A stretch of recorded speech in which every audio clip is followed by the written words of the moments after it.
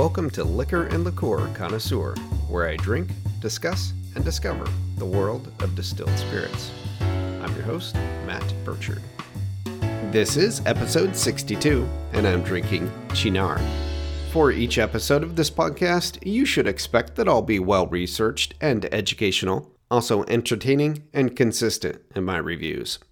I chose to feature Cynar for this episode because, though it was rather obscure not so long ago in the United States, a bottle of Cynar with its distinctive label can be spotted on many well-stocked bars these days. It's one of the more common Amaro, and a rather approachable one as well. As one of the first Amaro I tried, I've intended to feature Cynar pretty much since the beginning. The bottle I have for the tasting is the common size available in the United States, which is a 1 liter. It is 16.5% alcohol by volume, making it 32 proof, and it sells for about $28 in the United States.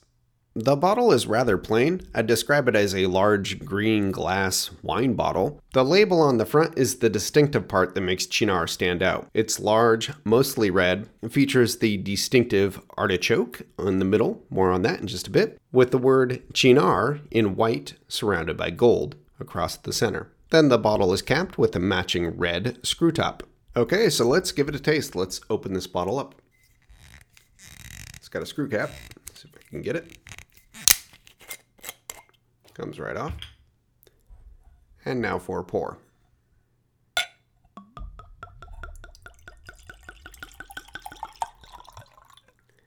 There we go. It's fairly low proof, so giving myself an ample pour. As with all spirits for this podcast, I'm using a clean Glencairn glass for the tasting. That's a whiskey nosing glass, allows you to get a good look at the spirit. You can swirl it without much of it splashing out if you're careful and you know what you're doing. It also allows the aromas to gather up at the top and kind of concentrate. The Glencairn is tulip shaped. In the glass, Cynar is brown, essentially. It's clear, it's not cloudy, but it is brown. So let's try it on the nose. It's got a sweet herbaceousness to it. I don't really think it smells like artichoke. I can't tell you the last time I actually smelled an artichoke, but let's give it another whiff. I want to say it smells almost like cola to me, almost like a heavy cola syrup.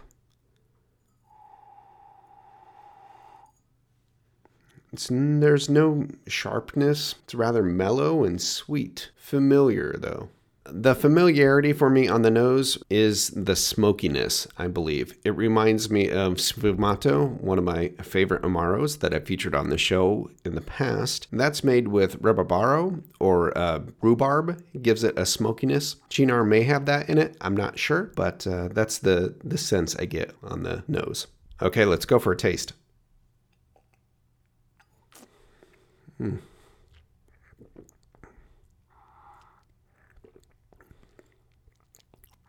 It's low proof, 16.5% ABV, so no real bite to it. It's sweet, first and foremost. I get a slight bitterness, bittersweet, as an Amaro, which is Italian for bitter. It's meant to be a little bitter. That's the point of it, actually. But the bitterness is very light. It's sweet, first and foremost. Let's go for another taste.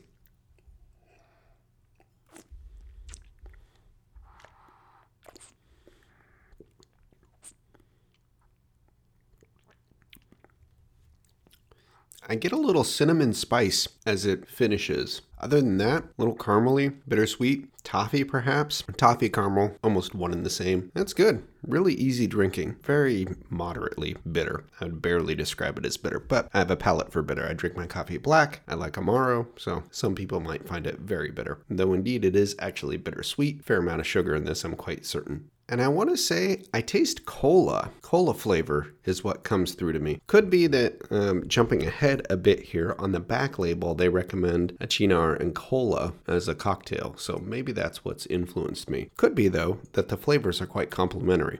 Okay, let's move on to the history. But before we do, note Cynar is pronounced Cynar. I always pronounced it Cynar. I pronounce the CY as a S sound as Cynar, but indeed it's more like a hard C in Italian, so it's Cynar.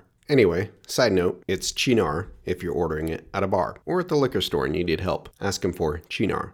From a historical perspective, Cynar is not very complex, and while it's an Italian Amaro, one often expects or even hopes that it's steeped in some old world mystique or rediscovered forgotten recipe. This is not the case with Cynar. Cynar was invented in 1952 by Angelo Delle Mole, an Italian businessman, and later in life, due in large part to Cynar, he became a philanthropist with a noted utopian leaning.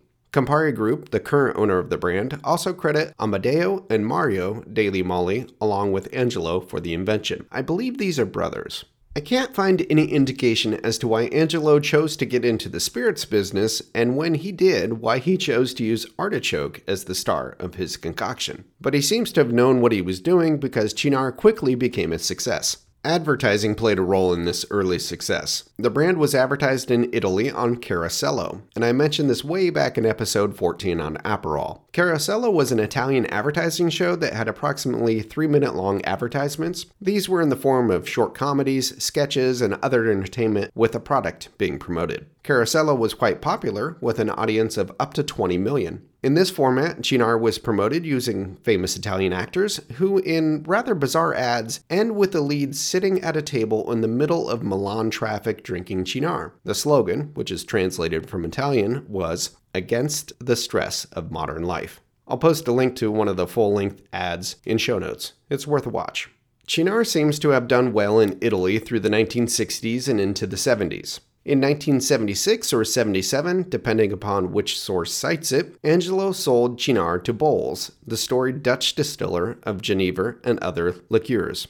This represented Bols' first major move beyond their core of largely Netherlands-focused Genever and liqueurs. Bols seems to have sought out diversification in their brand portfolio, and venturing into the Italian Amaro market with Cynar looks to have been a good move for them. As consolidation continued in the spirits industry, Bols grew and in the early 1990s merged with Wessanen, forming Bols Wessanen. By 1995, however, the Italian business was up for sale, and Campari Group acquired it from Bols Wessanen, giving them ownership of Cynar. Campari owns the brand as of this recording in 2021. In fact, they've added other notable Amaro to their portfolio since, including the aforementioned Aperol that Campari purchased in 2003 via the merger with the company Barbero 1891. So there's the Cynar ownership saga. But what of the name?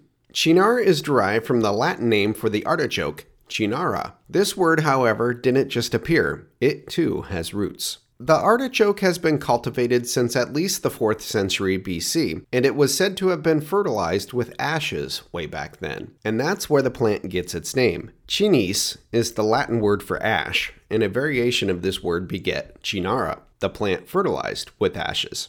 So there's the story. But now, how's it made? It's a secret recipe. And if you couldn't see that coming, you haven't been following this podcast much. Always is the case with Amaro, and to be honest, most liqueurs in general, we don't really know what's in them or how they're made. What we do know about Cynar is it's made with 13 herbs, and the star of which is artichoke leaves. These herbs, or call them botanicals if you prefer, are steeped or macerated in a neutral spirit to impart their flavor to the drink. But my research did uncover the rather obvious fact that there's added sugar. A bit less obvious is the fact that there's caramel color added. It's listed in tiny type on the back label, plus some citric acid. Beyond that, Campari won't say how it's made or what's in it. It is made in Italy, so it's authentic. So now, onto cocktails and consumption.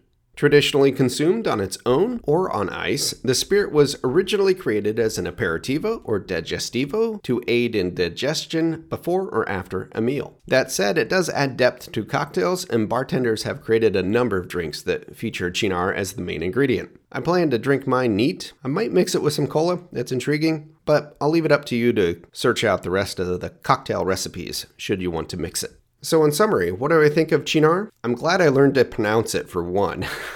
I always said Cynar. It looks like it should be Cynar in English, but indeed it's Cynar. Sound fancy a little bit saying Cynar, I guess if I were to order it, but those in the know that understand Italian know it's Cynar. I also like the 1 liter size. It feels like a little bit more of a value for your dollar. And being a low proof at 16.5% ABV, it's something you can drink fairly quickly or in larger quantities than you would a higher proof spirit. So the larger size, that makes sense. Also, the smoky bittersweet flavor is really good. I like it. I enjoy Amaro. This is probably a great one to start with if you want to try your first Amaro and you're not sure if you're going to like it. Order up some Cynar at a bar. Most places will have it. You can see it on the back bar if it is there. It's fairly common. Campari Group gets it out there quite a bit. So it's mostly available globally. Otherwise, I like it. It's a nice, simple story, a nice drink to enjoy. The inventor took his money from selling the brand and went off and did all kinds of great things with it in his philanthropy with a utopian leaning. He was an early investor in electric cars and really thought that technology could solve a lot of mankind's problems and invested in that quite heavily. So you could read up more on him if you wanted to know. But yeah, I guess this liquor did some good. So that's going to do it for this episode of Liquor in the Core Connoisseur. I'm your host, Matt Burchard. Please subscribe and share. Show notes are on liquorinthecoreconnoisseur.com. You can find the show on your favorite podcast platform. I'm also active on social media. Instagram and Facebook are where I'm most active. I always love hearing from my listeners, so if you've got a spirit you'd like me to feature in an upcoming episode, please do reach out. And as always, thank you for listening.